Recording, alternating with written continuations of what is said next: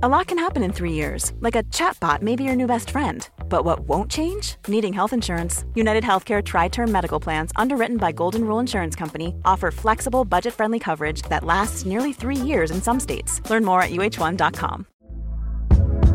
Hey there, it's Michelle Norris. I'm host of a podcast called Your Mama's Kitchen. When I travel, I'm usually looking for a way to find a taste of home when I'm not at home. And one of the things I love to do when I am at home is entertain. And Airbnb allows me to do that. When I was in California recently, I rented a house that had a great kitchen. And when we were sitting around the table, we were all thinking, we're in someone else's house. Someone could be in all of our homes as well.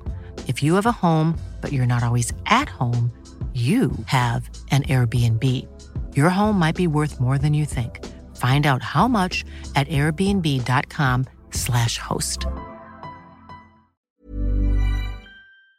Hello everyone, it is the Final Word Show. It is Monday. Welcome to the Redmen TV. I am Paul Machin. I'm joined by Steve Hall, by James Redmond and by Ross Chanley for this one. 1-0 away at Sheffield United. I had an absolute belter of a time today. Lovely city, Sheffield, and even sweeter when you come away with 3 points that you probably didn't deserve. It was a strange game, wasn't it?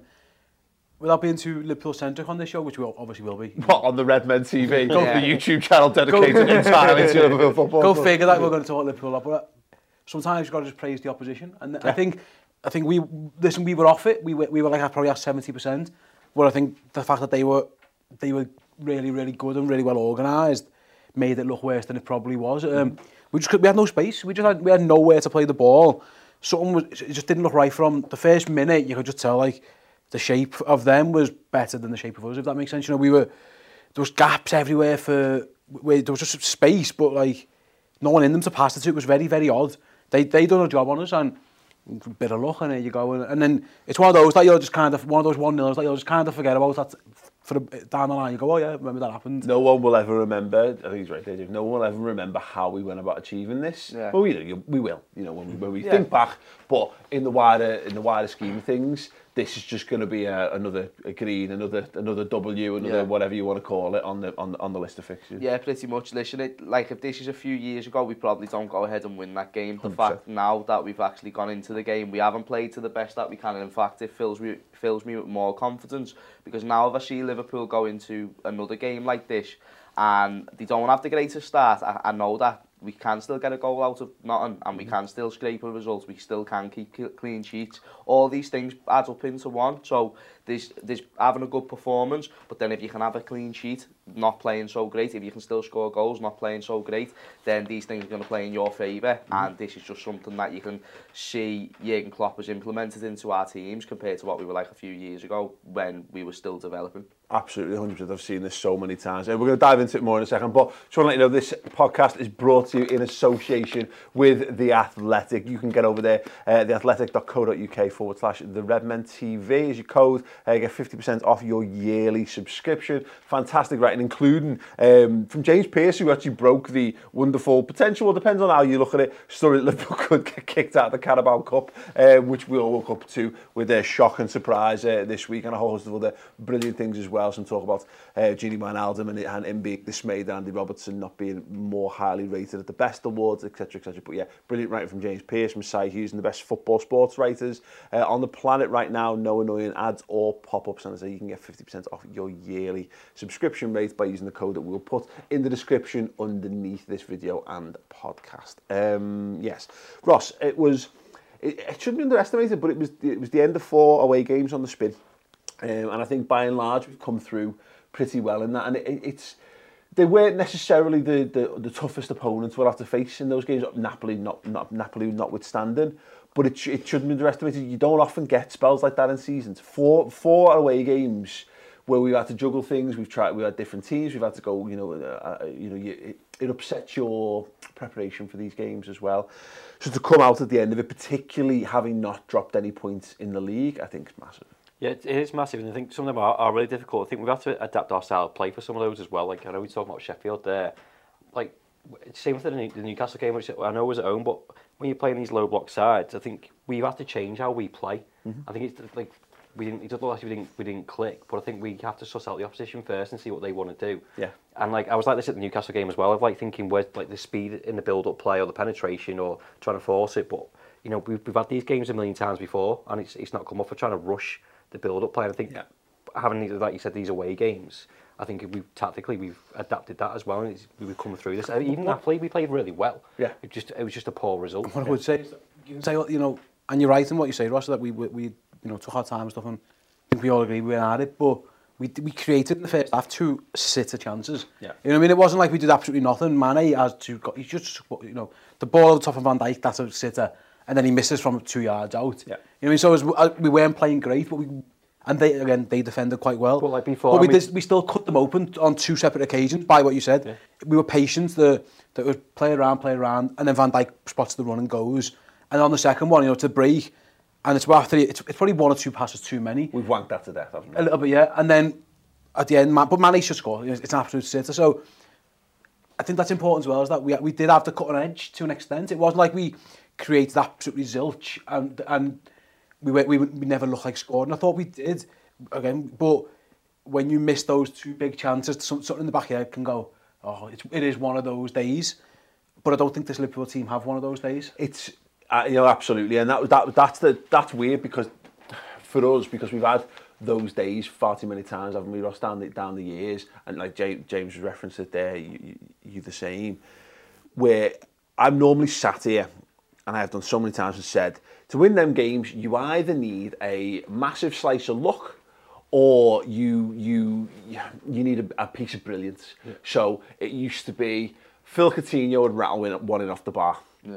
Or someone goes in off someone doesn't. We'd actually had that because obviously Gini Wijnaldum's goal, which we'll come on to later, is a massive slice of luck. But Steve's dead right. There's 3 big chances in that game, and you put your house on Mane and Salah between them, at least putting one of those in the back of the net, and that was the difference. We weren't great. They caused us problems. They defended really well, but we still carved open more than enough opportunities to win. Yeah, the thing I was trying to compare it to was like Burnley a couple of years ago, where we have like 20 odd shots. You know, half of them target, and we're having pop shots from 25, 30 yards because that's what we're used to. Yeah. Whereas now, like you said, it's more patient now with the build-up plays there. But I'm not used to that as a fan because I'm thinking first 25 minutes, like hurry up. But it's all part of our tactical change that we made of, you know, breaking teams down physically and mentally, of passing the ball around. And I agree with Stay as well. I think you do have to give credit to Sheffield. You know, our front 3 weren't on fire, but then our back 4 or 5 were. I thought in large parts of that game, again, we've had to adapt that as well, from not having a defence 3-4 years ago to go into games like that now, where Burnley would hit us on the counter-attack. We lost 2-0, I think, that game, didn't we? Or when we absolutely battered them. Whereas that's the other side of it as well. We've got a defence that can shore up when needed. I think usually when I see teams play 5 at the back against us, I'm like, bring it on. We tend to do it, I might be wrong, but we tend to do it. I remember Spurs doing it, and we just absolutely obliterated them because they couldn't get near Robertson and Trent Alexander-Arnold. And moreover that, you know, you go back like a couple of seasons now when that became the en vogue formation for teams in the Premier League, didn't it? I think it was after Conte brought it in with Chelsea, and all of a sudden half the teams in the league had it, and we developed a formation, I think, that worked really well against that. It was essentially Trent and Robertson had all day, and then we'd get good, you know, good deliveries and what have you, and we'd take it apart. But the way Sheffield did it was, they were more, their fullbacks that cover so well, and they cover so much ground, and their centre halves who do, you know, the overlaps and stuff, and they were everywhere. Is that? I'm gutted that I was behind the goal because everyone's been going on about this overlapping centre half. So I got a message off a mate of mine to say, "Oh, watch out for this." And of course, you've got 0 depth perception when you're behind the goal. They did a couple of times, but they didn't do it nearly as much as they have done in the Championship. But they made themselves be able to get to Trent and to Robertson fast. You know, I don't think either of those two had an. I listened to your play ratings. I think you get them both 6s, and I think that was about right. Is that those two in that when you're playing against the 5, your wing backs then become your creative players almost. They got the space, but because Sheffield did such a good job closing them down, and because both of them were probably not quite at the races, Robertson especially, it just made it all look a little bit disjointed because it pops into Fabinho, and then you've got Wijnaldum and Henderson, and they're not really going to cut open a team. That isn't what they're in the team for. The fullbacks are the creativity. That was the game for me. It felt like it's. We'll come on to some comments and stuff. In fact, I'll go straight to it because I think it's actually a really pertinent point. The man of me said in the YouTube comments, This game highlighted our only and biggest weakness. When teams defend in numbers like Sheffield United did, you need dynamic, attacking, driving, creative midfielders. These are not qualities our midfielders are known for. The difference is why Man City batter low-quality teams and we struggle at times. And I think it's more nuanced than that, because I think Henderson does drive. No, well, exactly. Henderson does drive and Wijnaldum does drive. But I think the base point there is perfect. Is that we needed lads who were just better in small spaces in that situation, who were a bit braver, prepared to take a man on. It's Navigator. Exactly. It's a Navigator or Oxlade-Chamberlain. Or Oxlade-Chamberlain, yeah. What I would say is that I agree is that when you're playing against well-organised, disciplined teams, someone has to be brave enough to go past that player. Because the second he goes past one, their shape breaks down. Because someone else has got to come out and then it breaks up. And in fairness, no one did it until the second half. And it was our centre-half who started doing it. And I don't think it was a coincidence that as soon as Joel Matip started taking lads on, we did look a bit more likely. Because, but to be fair, I noticed on the instant match action, Bobby Firmino starts doing it. When he goes number 10 as well. Yeah. And before in the first half, he drops it a bit deeper a couple of times, and he looks to just get involved, and it shakes things up. Because when Jay's up to that point, whether it was our game plan or it was us in the face of Sheffield United's game plan, the ball would go to Trent always, and he'd look up and he'd just have basically no one to pass to, and that was the constant cycle of what we would do. Normally Trent can either play a little give and go. We were just playing loads of like blind balls. We weren't creating anything from Trent having the ball. I do think that it was a bit of a mixture of how we was playing, but I actually think Sheffield United, I'm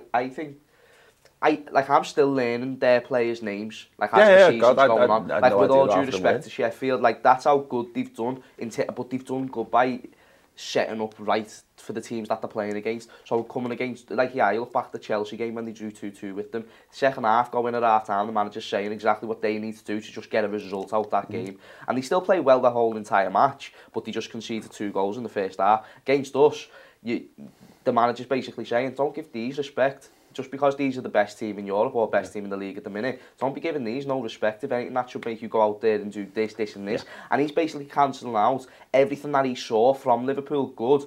And he's basically saying, right, see them full-backs, they can cause problems, make sure that they don't cause any problems. Obviously in a bit more detail, but that's what he's solely focusing on. And when you do eliminate them strong qualities within a team, so one of our strong qualities is the full-backs, that's where we get a lot of our goals. It's like, it kind of surprises you, and the fact we were still able to overcome that and still surpass that and still get the 3 points, I think just shows the level of our team, because another day that can be a very different result. It looked to me like I might be wrong again. I imagine Chris might look at this on his show, I'm not sure, but it looked like they were saying we closed the fullbacks down. We're happy to let Matip and Virgil van Dijk have the ball, and as they fired it in, as soon as it went into Firmino or to Mane or to Salah, they were right up them.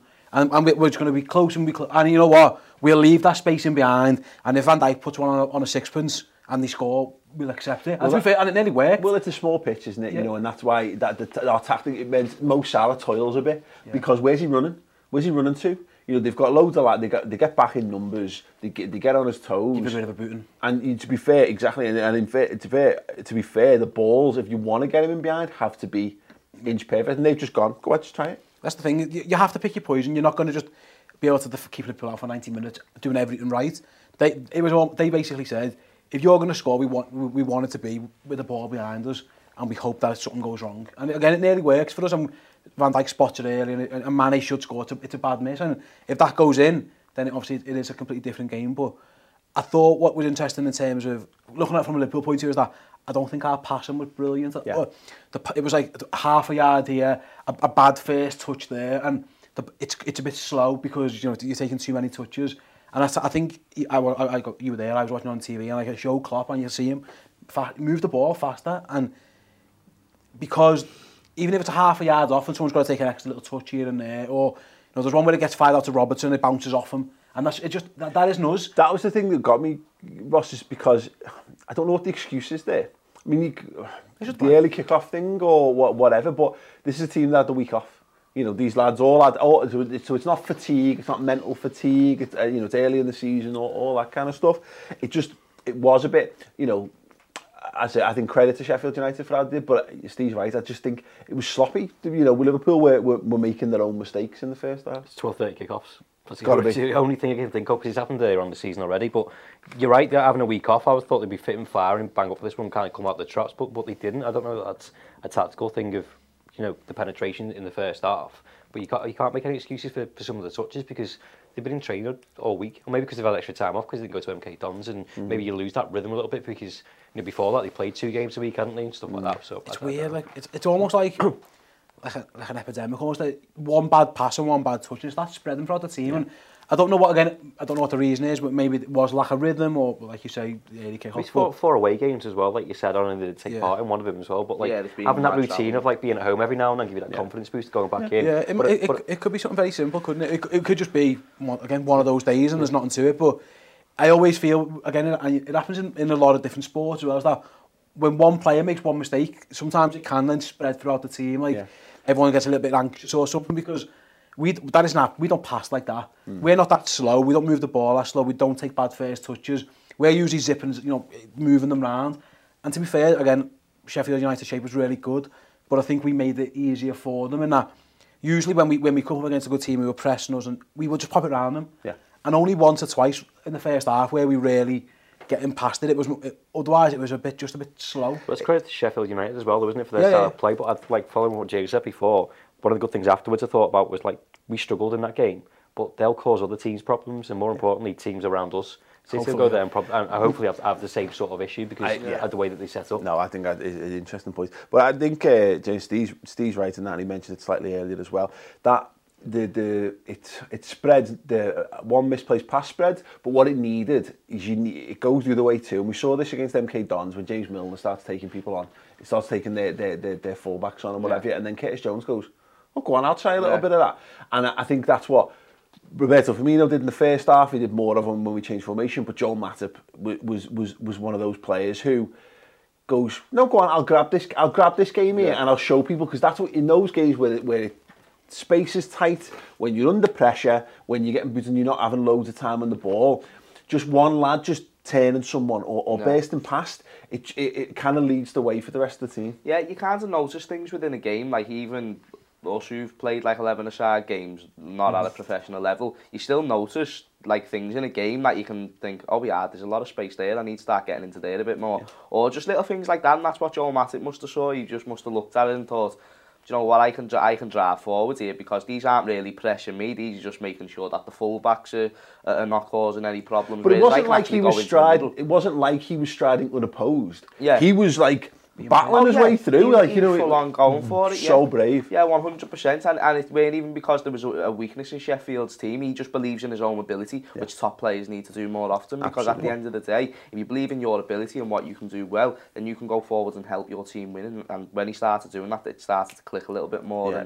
I don't even think 2 seconds. Just a comment then from Barry Graham, who says Matip was a monster, winning every challenge, bringing the ball out from the back and running through their midfield, even playing some defence splitting passes. He's the best player of the day. Match Today did a big focus on him as well in terms of his passing state. Yeah. He was tremendous, and I've heard a few people say it. But if we'd spent £60 million on him in the summer, we'd be saying, look what a bargain we've picked up here. I know, yeah. I must admit, I didn't read the comment there before. I was about to pick up on his passing. It wasn't just the running with the ball and he was really good at that, because what that does, in effect, him running with the ball gets Trent Arnold in space, because he beats someone comes in, and then no one's marking Trent, and more often than not, he gets there, stops and passes to Trent, and that's his job. But while they were in such a good shape, he was pinging balls into Firmino, he was pinging balls in, and it didn't always work. But we got a couple of free kicks from here, and it was that thing I was saying before, was when it was a bit slow, he was looking going, I could give it to Van Dijk, and he'll give it to Henderson, it'll go there and there. You know what, no, I'll just get it forward. I'll get it. My job is to get the ball to our free. Trust your best players. Give it to the best lads. Neither their goal. It's not rocket science. But it wasn't just the fact that he was doing it was how he was doing it. Again, we were talking about space is limited on that pitch. It's a small pitch, and they were quite compact, and they had it all boxed off. But he was firing balls past 2 or 3 legs straight into feet, and he was almost the one who was the catalyst to get us just moving forward a little bit quicker. Van Dijk's passing was off a little bit at times. He lost his radar a little bit, but Matip was, I think, I thought he was our best player. I know on TV, I think Steve McManaman gave it to their centre half, fair enough, but I thought Matip was the best player on the pitch, and I think he's probably been our best player for the last couple of games. Yeah. He is in really good form, and like I say, if had everyone was crying out at times for Liverpool to bin Lovren off and buy a new lad, and we didn't need to, did we really? If this lad is this good, he is like he's playing like he's not as talented as Virgil van Dijk because I don't think anyone in the world is. But I think he's playing on a similar level right now. Yeah. I don't think you're splitting hairs. But this is a game, Steve, that a year ago we'd have all been saying put Lovren in for this one because you come up against a bit, big that McBain, he's a big physical lad, isn't he? Looking to cause problems. They're going to go a bit more direct. This had Lovren written all over it because you want him up there booming headers away and getting really stuck into things. Whereas it's a testament to Matip that because you wouldn't have put him in these games because you thought he might have been a bit soft. Maybe a bit weak for exactly. Whereas now you can see that's where we're at. That's the level that Liverpool are playing at now, where you've got the physical commitment, but also Matip's got the talent that can dictate the game from the back as well. Yeah, so not only can he play footy, but he can get stuck in now. Mix it as well. Well, I've said on the show a couple of years ago, and I don't know how often I've repeated this, that I always thought like he was a good home team player. You play him at Anfield against the lesser team. I'd never have wanted them going to Burnley away or Sheffield United away or any of these teams where you think it might be a bit of a challenge physically. Yeah. But he was more than capable, and he should be. He's absolutely massive. I know he's a bit gangly and stuff, isn't he? But there's no way that he should have been getting bullied by those those strikers in the past that gave him a bit of a going over. It was always odd because physically he shouldn't have been. Mm-hmm. And I don't know whether it's a change of tactics, just confidence, having the best defender in the world next year, or a combination of all three. But now he's right into them, and he's clever where he fouls. I always thought Lovren was dozy where he fouled. He would get stuck up someone 5 yards away from our goal, from our box, whereas Matip will do it 10, 15 yards out, and he'll just take someone out if he needs to, stop the game. He's turned into a really streetwise centre-half, and I don't think that was... Well, I never saw that when we first signed him. Mm-hmm. I thought, we signed a decent little lad for free, he'll be all right. He's turned into who's better than him in the Premier League at the minute? Maybe the fella standing next to him. Yeah. and that might be about it on current form, which is, again, as free signings go, we always, James Milner's the gold standard, isn't he? I mean, Matip's playing better now than Milner's ever played for Liverpool. In terms of, he's hitting nines, 3, 4, 5 games on the run. I think it's an amazing, not only an amazing sign, it's an amazing testament to Liverpool's coaching, because he's clearly improved. Yeah. I think it's unfair on him if you just put it down to he's playing next to Virgil. Yeah. I think that's not fair on him. He deserves credit and the coaches deserve credit. Yeah, 100%. It was an odd game because I think we've seen a few comments like this, Ross, but you've got GSP video here saying, great result in the end, but none of our midfielders tries to run with the ball and dribble past the opposition, just side to side, non-stop passing, doesn't create space for other players. We've had a lot of that in the last few years, and it's eternally going to be the criticism, but it's right, is that it was a game where I thought Fabinho could have done a bit more. I think Henderson could have done more. I think Wijnaldum could have done a bit more. And I wonder whether, because you see it from Matip and you see it from Firmino, and is this just a case of, because I was banging this drum pre-MK Dons actually on Twitch with Chris, that I think when we've got Keita fit and Oxlade-Chamberlain fit, I don't think people understand what our team's going to be, because I don't think we've seen, until you see a midfield with Fabinho, Keita and Oxin, I don't think we can truly understand what Jurgen's plan is for Liverpool. But we had to change it to 4-2-3-1. We put Bobby Firmino in more of a 10. And do you think that's that kind of knock? We don't have those players properly available to us yet. So we had to find another way to get people moving with the ball. Matip starts striding forward and Firmino just putting him a little bit deeper. Yeah, I think you've got to use the tools that you've got, haven't you? Obviously, if Keita was fit, I think we probably would all started him that game. But it's also dead album, like we said with those games before that we played. We tried that, and teams fit us on the counter-attack, so you've got to worry about your defence as well. I think Firmino is probably that one that we probably have got, although he's not the out-and-out because he's normally 9, but as soon as he drops deep, people don't want to take him on. And not only that, he takes people out of... He doesn't waste touches. No, but he takes people out of their area as well. So, if he's taking the defender out of position, and then you get your runners in behind, excuse me, because that's what we have to do. Henderson isn't the person to do, like a rondo or a step over or something like that, because that's just not his style of play. So we don't have any other options. I think, it all comes back to Sheffield United. If they've seen that and gone, well, we'll just push them out wide, and they can knock crosses in all day, because that's bread and butter to them, because they'll eat it up. But again, credit to Klopp for dropping him. And Origi, when he came on as well, to be fair, he was probably the only one, he was only on for 20 minutes or something, but he was one that's doing step overs and cutting in and taking people on.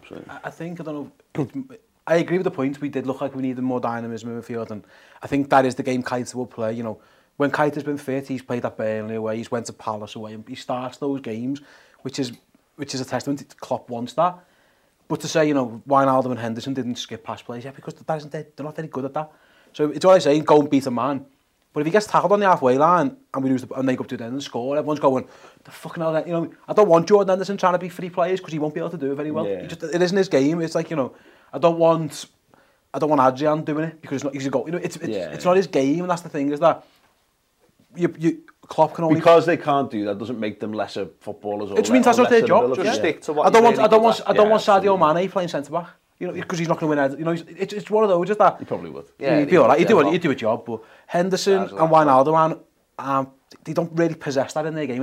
That isn't what makes them good players. What makes them good players is what they're good at. So I agree with the point, but Klopp's just playing the hand he's been dealt. Oh yeah, exactly. And that's the point. You've got to find another. That is right. Yeah. But then you've got to find another way to win. And that's the point we're kind of driving at, because unfortunately, having come up, it's weird because the MK Dons game, we talked about it last week about it was a bit too... We needed our players to have had that game to make them ready, but they've all gone and played that game, and then Keita's obviously still not quite ready. Oxlade-Chamberlain, not quite ready. Lallana's gone and done a big shift there as well. So all the lads who are the ones who are slightly better on the ball, you know, slightly less so Lallana, I'm not putting him alongside Keita and that because he hasn't got those legs anymore, but those lads have all gone and put a big shift in midweek, so you don't have them available. So you're right, we've had to go and find a slightly different way. But James, Life is full of what-ifs. Some awesome, like what if AI could fold your laundry? And some, well, less awesome, like what if you have unexpected medical costs?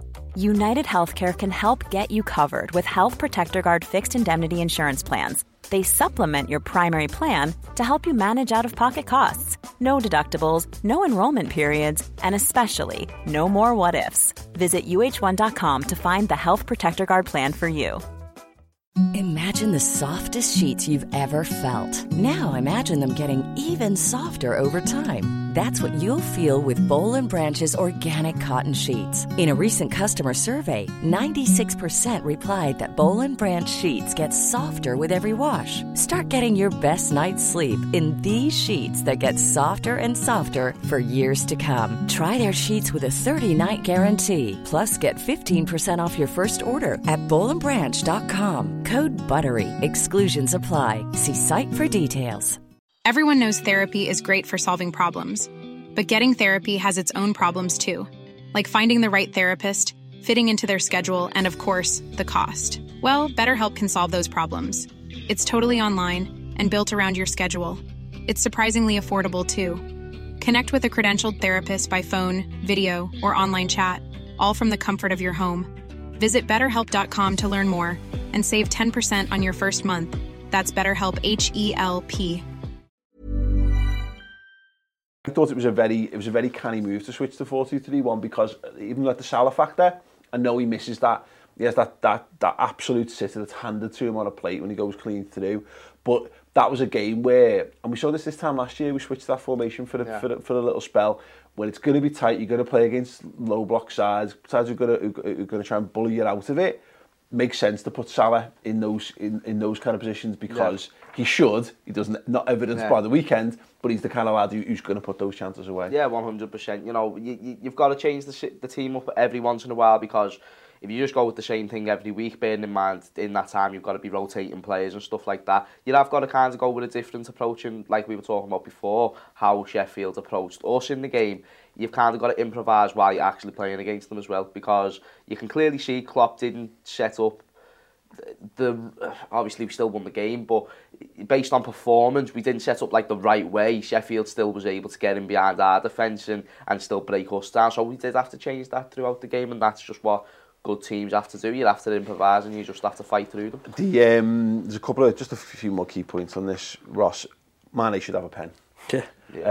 It was funny because we Chow thought it was right in front. It was right in front of us. You can't tell. You can't tell. I messaged Chris, who was obviously watching it on the telly, and he said, I don't know whether the coverage originally said like, nah, it's not a pen, because he said it doesn't. Apparently, it's not. And then when I watched it back, obviously, after the fact, you see the definitive angles, don't you? So I just saw in the highlights they showed the one angle where it's a pen. It's a pen all day long. And here we are once again. We're going to do it, aren't we? Is that a subjective decision? But this is part of the problem, though. Why is it a subjective decision? Why can't someone just look back at that and go, actually, it's a penalty, change it? See, I didn't think it was a pen, if I'm honest.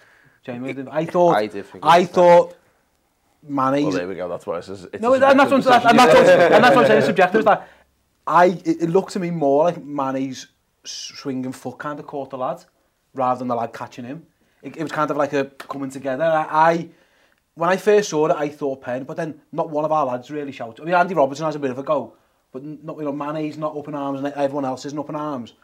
And then I think that's what the commentators, again, what Chris is referring to on your text, sorry, is that they were like, oh no, I don't know.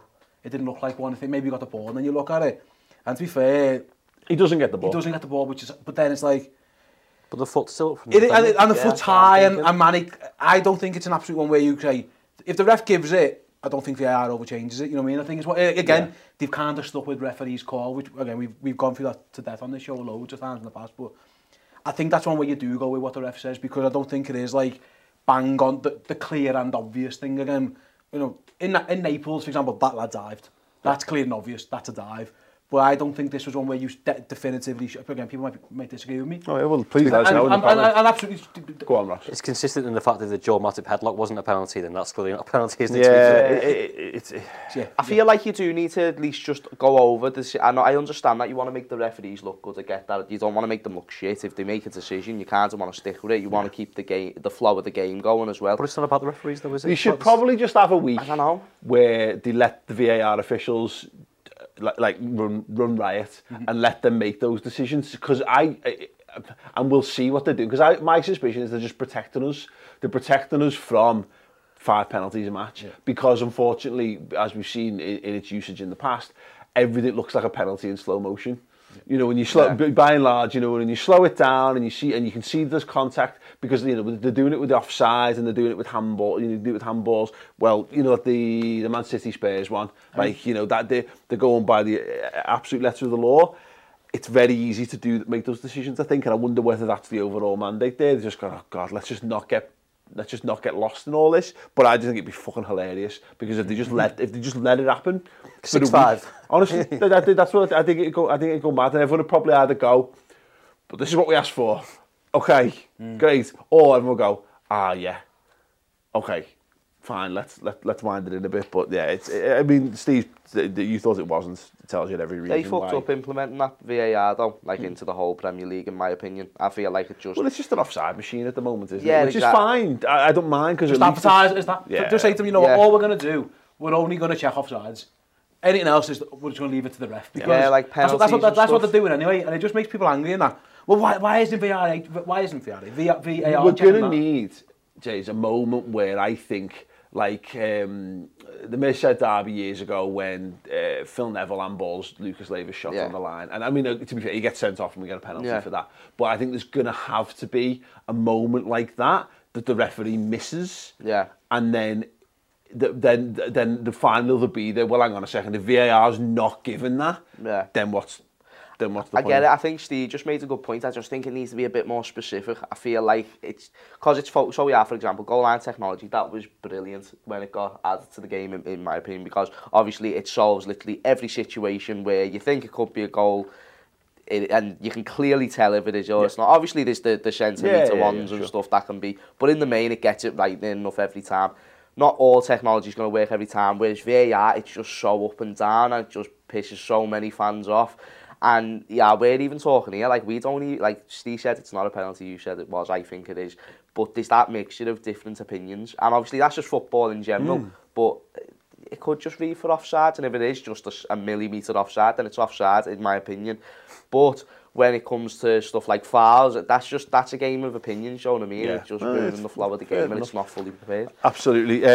One moment, which I think we can all agree on, their goalkeepers had an absolute shocker there. Ross Wijnaldum scores from Well, it's not the worst shot of the game. I had that. I think was it Ben? Did you say that to me? I mean, I heard it said anyway. It's not the greatest of shots. It's on target. He's done his job. He's put the ball on target. And Man United's on loan. Yep. Young goalkeeper. Ha ha ha ha ha. Drops it through his legs. It's nice watching other goalkeepers make mistakes, isn't it? You get into that routine. You got to take your chances, don't you? Gini has not a very good ratio of shots on target, does he? So it does go in, you're made up, and that's all it took. But the funny thing was, the amount of players of Sheffield United just fell to the floor, like all that graft and stuff that they put in. I didn't feel sorry for them, but it's hard to watch. But yeah, from a human perspective, those things happen. You do, don't you? And you can see it in Chris Wilder's post match when he doesn't come out and defend the goalkeeper. He's brutal. He just says, look, you can't be making mistakes like that. If you've got ambition, if you want to be a top goalkeeper, you're going to have to bounce back, all this and that. He's got to stay because we might go on and score because that's the butterfly effect and all that kind of stuff. We might just go and score it anyway. But he'll be looking at that, and the way he'll be selling that is that's a draw that our goalkeepers cost us there, which is he's absolutely spot on with. Yeah, he is. Yeah, we've lived that life, haven't we? It's one of them is that I always think against. It sounds like I'm being patronising here, but when you're playing against a lesser team or someone who you're better than, and again Liverpool are better than Sheffield United, you're always hoping that it's either your bit of skill or one of them they'll make a mistake. Or, they'll get fatigued and someone will just switch off or make a silly foul or whatever. The mistake this time was just the goalie had an absolute shocker. And to me, the shot was that bad. He's thinking about where he's going to throw it. Like, no, genuinely, I think he is. I think their crowd, you were there, from the TV, you could hear they were up for it. And every time he got it, they were trying to get the ball out and they were trying to go. And to me, it looked like one of those where he's already looking like to the right-hand side, see where his full-back is, because I'm going to pick this up and it's going to go and we're going to be on the attack again. And he's got his fundamentals wrong. He hasn't, again, knee behind the ball, that kind of thing. He's a young goalie, and to be fair, I watched quite a bit of the Championship last year, and he was really good, but he did have the odd moment in where it was just, again, an absolute howler, because that's the reason Man United have sent him out on loan, to go and get these howlers out on someone else's watch, Their goalies having their own issues at the moment as well, and Henderson's probably thinking, if David De Gea goes or whatever, I'm next in line. So United have sent him to Sheffield United to kind of iron these kinks out. Yeah. He's a good goalie. He's just, again, it's just one. We've got the rubber degree. And not only the fact that it goes through his legs, is that he's then off balance that he can't get back because he's leaning forward again because I think he's about to go. I think he wants to get the ball gone. So it goes through his legs, and then he's leaning forward, and his weight's gone. It was just rolling that slowly. That moment, just because Gini hits it, you get excited because someone's hit a shot. It's gone on target. Yeah. But as soon as it goes towards the goalkeeper, you go to switch off, and then all of a sudden, because we're behind it, the ball just re-emerges, and it happens in slow motion where the realisation dawns that he's not getting back to that, and the crowd just bubbles up and goes absolutely nuts. I mean, it's mad to think, innit? Gini Wijnaldum, remember when he couldn't score away from home? Oh, he's doing it all the time. It's only does not. Nah, but listen, it happens. Goalkeepers can make them type of mistakes. It doesn't matter how much you can train years on end to be the best goalkeeper of all time. You can just still have a lapse of concentration and make a silly mistake like that. It happens to the best of us in all situations. But who cares? We won. Even with normal size arms, you can make a mistake. Yeah. I was going to say, we've had the rubber degree a few times, Obviously, that's what you need, though. Yeah, you do. We talk about it as being a league challenging team. We talk about how Liverpool don't get enough luck. Boom, there's a nice little bit of luck. It's funny, what I think about that, though, is because you're dead right, but I love the fact that if you're, like, there was Evertonians go out the Devil's Club and all this, like, and it's rigged and it's all fixed in our favour. That's just an added, it's cherry on top for me, Ross, because that's it, Man City fans. All the fans of teams that don't like us will just be ready, because they did it last season when the Palace keeper threw one in and Lloris threw one in and all this kind of stuff. You need these things to happen to go in your favour sometimes, because sometimes you can't win every game on your own terms. Yeah, I think it's helped his confidence as well, because was it Pickford last season when he threw one into Origi? That spurred us on to a massive long run. We're still in that run, but that's confidence with the players. They haven't played so well, but they still come out with 3 points. Now going ahead to another set of fixtures, which is quite difficult. Like 2 games a week for quite a long period. might look back on that and go, actually, that kicked us on again to another level, winning, and the gap's still, 5 points in the Premier League. You know what's different as well is that when you've got to be good enough to make these bits of luck make you win the game, if that makes sense. So, the other day, for example, Hugo Lloris has a shocker, doesn't he? And Danny Ings just tackles him and scores. Yeah. But the problem is Southampton can't defend. Yeah. So that one goal is all well and good, but you've got three in the other end. Yeah. And it happens to, flip it round is that Sheffield United got it, Southampton got it against us, Danny Ings again. The problem is they'd already conceded a couple of goals. Is that if you stay in games and you keep the score at 0, that slice of luck might win you one. Is that it's all right? You might, like the other day, for example, Everton at 1-1 and Jordan Pickford just lets one go through his hands, his little T-Rex paper crisp hands. Is that it's 1-1, so then now you're losing. Where you know what I mean? If you've got try and get yourself in a position where that mistake doesn't absolutely kill you, or vice versa. If you're in City's position, who weren't playing well, but their goalie had pulled off an absolute couple of worldy saves, and they'd kept themselves in the game. Well, the Spurs ones, it's just because obviously Lloris stops that absolute bollock, doesn't he? Yeah. But then he basically wins the game for them later on by pulling saves. And to be fair to Henderson, he does well on the Salah one as well. He closes the space. So I think the important thing to remember about this is, and again, we didn't play well and stuff, but the reason that there's a note next to Liverpool's name is because by hook or by crook, it wasn't like Adrian was having to pull save after save. Like, again, I go back to Everton, Ederson had to pull 2 or 3 really good saves out, from close range headers, or, Calvert-Lewin from close range and stuff. Adrian, as well as Sheffield United played, it wasn't like he was making save after save. Yeah. I think he has one save that he has to tip around the post, which again, if Pickford's in goal, it's probably a goal. It's probably a goal. Better chance of saving it with Zed. Oh, yes, but we defended a little bit last gasp at times, but it was all right. Like Robertson throwing himself in the way of a couple of blocks, Van Dijk blocking stuff. It wasn't like Adrian was getting peppered, and that's because if you can keep that 0 next to your name, next to their name as long as you can, you might get a slice of luck, and it might be Virgil van Dijk hitting one off the bar and Pickford throwing it in, or Hugo Lloris dropping it into his goal, or Henderson getting it through his legs. Just stay in the game. No, don't lose the. I think Liverpool teams of circa 2014-15 would have been 2-0 down by 60, 70, 80 minutes. We've been to Swansea, we've been to Hull. All these crap teams who, with all due respect, had no right to beat Liverpool or shouldn't have been beating us. But because we hadn't performed and the mentality of the players wasn't there, the game was lost before you had a chance to win it, if that makes sense. Yeah, absolutely. One last question from the viewer comments here, Ross, from Paul Allen. He says, do you think that some Liverpool players think it's an easy game, meaning they are more psyched up against bigger opposition? No disrespect to Sheffield United. No, not at all. I just think that's the way that Sheffield United play. And we said time and time again, and it's been, post the game, people giving credit to them and the way that they play. I just don't think you can take anyone for granted these days. I don't think Liverpool do.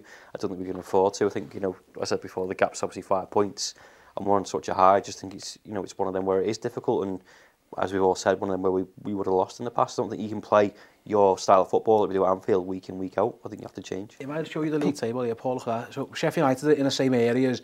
Burnley, again, Man United played tonight, so that might change. But Wolves, Southampton, Everton, they're tougher ways that we know are tougher ways. Yeah. Sheffield, just because they've come up, that's the level of team that they've put themselves in now. Yeah. They're in that team of tougher way. Yeah. The Palace, the Burnley, it's not like... Oh, yeah, we said it, me and Ben were saying, like, this is like, they're in that clutch of teams, we see Watford, Watford West Brom used to be in it, but you've got these teams and they've got these decent but small, compact stadia, they've got, like, rabid fan bases in the best possible way. Yeah, exactly, a good team ethic, all that kind of stuff, like it is, it's a tough game.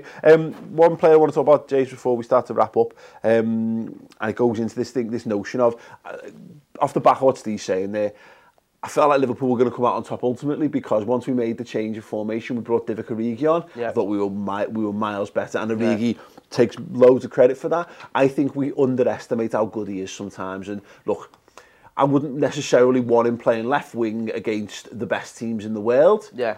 But he's certainly good enough to do that job against the vast majority of teams in the Premier League. 100%, and it's players like Origi that you look at and they're just as vital as your starting players. And I know that sounds a bit mad because We've missed them. Yeah, exactly. And listen, when it comes to games like this, you've got to jump into what you've got beneath that starting 11. You really, really do. You look at City, and the reason why they smash it every single year and win multiple trophies is because they're going out and buying Riyad Mahrez to sit on the bench and just absolutely tear it up for them. for them when he comes on. And even though Origi isn't that, we know he's a good player. We know he can get goals out of nowhere.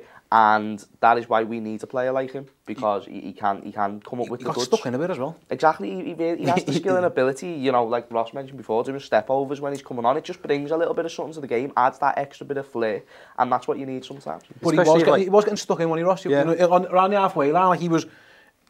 I don't know. That isn't the games of some of our lads, but you know what? He's dead big and strong and stuff. And there were times he was just unsettling them. He, for years, Ross, was he was just David and go, Mark II. You know, he was a lad who just wanted the ball in over the top and wanted to run to it and score goals. He couldn't hold the ball up to save his life. You know, he was a big lad, but he wasn't a physical lad. I think Steve's right. You know, he's 24 now. It's what happens. You fill out at that age. So he just doesn't stop. I've been filling out since. Yeah. But you know, he's tall. He's a good option aerially. He holds the ball up well. He's got a great touch. Bells a haircut now. He's now got a boss haircut again. Well, he had a boss haircut before, to be fair, but he looks like just a badass now, though. He was. I loved his all round game. He looked like he belonged. He didn't look like, you know, just this lad we're throwing on as like a joke or some cult figure. He's got an important role to play. But I think James is right. I think he's best when he comes on as substitute, because he's got that injection of pace, the aggression, and especially when you've had like a hard game like that for 70 minutes. You know, you've had Mane running at you for 17 minutes. Like, you're going to be goosed. And you think, you know, I'll get a break now. I know someone else is coming on to come bully me, basically. But I think he's still kind of seen as a cult figure or a meme almost at times, isn't he? Because ultimately he's always judged on his last performance, and I think Matip's a good example of this. We're not used to players improving when they've been at Liverpool for such a long period of time. I think obviously Matip's a case study for that. But so was Origi, because before he got his injury, he was decent and he is improving and stuff, but I just don't think he's always compared to the front three, and he's never going to be as good as them. You know, maybe he will be, but you know, that's the step up from it. He's always compared to them, where I think as an impact player, I think that's when he's most dangerous. And he wants to start the next game, but you know, it must be hard for him. Can I ask you something? The last time, again, I spoke about this, the last time we won a game 1-0 in the league was Brighton, I think, in January. And then after that, we had the draws against like United, didn't we? We drew with Everton, we drew with West Brom and stuff. Do you think Paul that Klopp's got a little bit braver? Because that was a brave sub. You know, he took his captain off centre mid to throw on another forward player. Do you think he's learned maybe, you know what, these 1 points have got to be 3 points? Absolutely. He's gambling the 1 to get the 3 because Steve, we didn't. The reason we didn't win the title. And it's I don't like both game, yeah, well, yeah. Look, we lost one game of football last season, so it wasn't. You don't lose the league title because you lose one game of football to Manchester City away from home. You can't possibly hinge the success of your season on going away to the best team in the league and not winning. That can't be what it is. It's the draws. The draws was what killed us last year. So you're dead right. We had to go a bit braver, and you know what? Klopp's first season we did, because I think he had nothing to lose. You know, I remember like Chelsea away, and we were doing really well in that game. We were winning. I think we threw Benteke on for a laugh. You know what I mean? Like, you throwing extra attacking players on just to keep going and keep doing that. I think because we've got the defence, sometimes you know we do, as you said, we trust that it'll work itself out, or it's fine. Look, keep a clean sheet, and the rest might work itself out. But I think we had to. I think you're dead right. I think the games like this. These are our points now. You can't go away and go, that's a good draw. There's no such thing as good draws against the other 15 teams in the league. Because I think, like, I look back at Goodison, I look back, you know, the United away game when the whole team were getting injured, or, you know, the West Ham and Leicester games where it looked like, I'd say maybe 75 minutes, Klopp was happy with, you know what, we'll take the draw.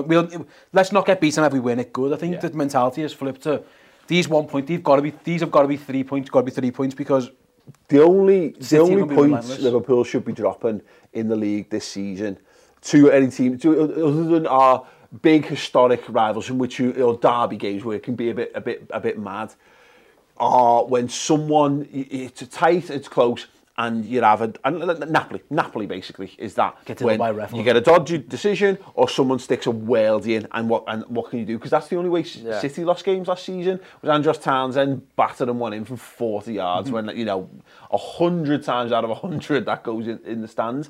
That's the only way Liverpool should be dropping points against teams like this. And I keep saying no disrespect to Sheffield United, but they know this is a newly promoted side. They've not come up to the Premier League going, we're taking 6 points off Liverpool Liverpool this season. They haven't. They've come to give it the best go, but there's no expectation on that, and so the expectation all falls on Liverpool. I think he did right. So Klopp gets credit for that. Ross, we've now taken 99 points from our last 38 games. I didn't win that freaking league, lad. I know. I mean, the thing that's most encouraging about that is that if those, you're meant to be a bit slower when the season starts.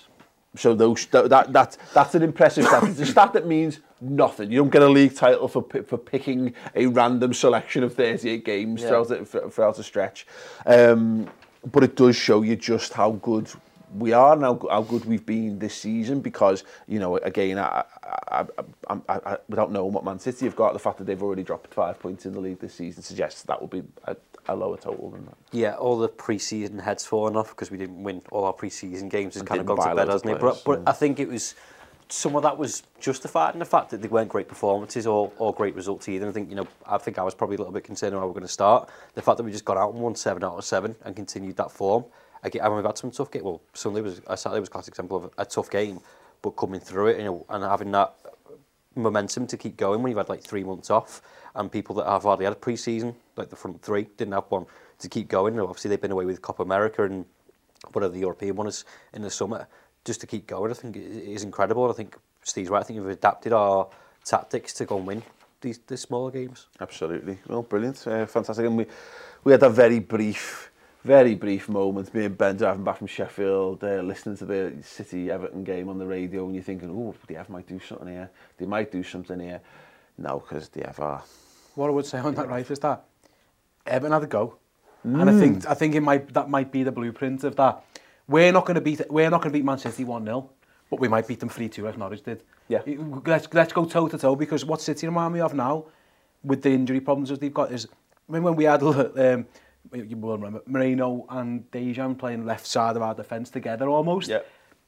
It was almost like the Achilles heel. Yeah. Teams will keep poking at it, and they might get something out of it. Combine that with the fact that City are terrible at defending set pieces, there is a chink in their armour. You know what I mean? Listen, going forwards, they are amazing. They've got some of the, you know, De Bruyne, Sterling, Aguero, Jesus, name them all. But there is, it's almost like fighting the heavyweight boxer who you know might have a little bit of a weak chin. Yeah. It's like there's a good chance you're going to get knocked out, but swing for it because there's a chance you might get him. Absolutely. I think City have, I think Everton exposed that to an extent. You know, Everton should have scored 3 goals quite easily. Mm-hmm. They had clear-cut chances, and I watched that game on TV, and Gary Neville was all over it, saying, you know, this isn't right, something's not right here. And it shouldn't be right because they're playing Otamendi, Zinchenko, Fernandinho as part of their, you know, 3 of their back 4.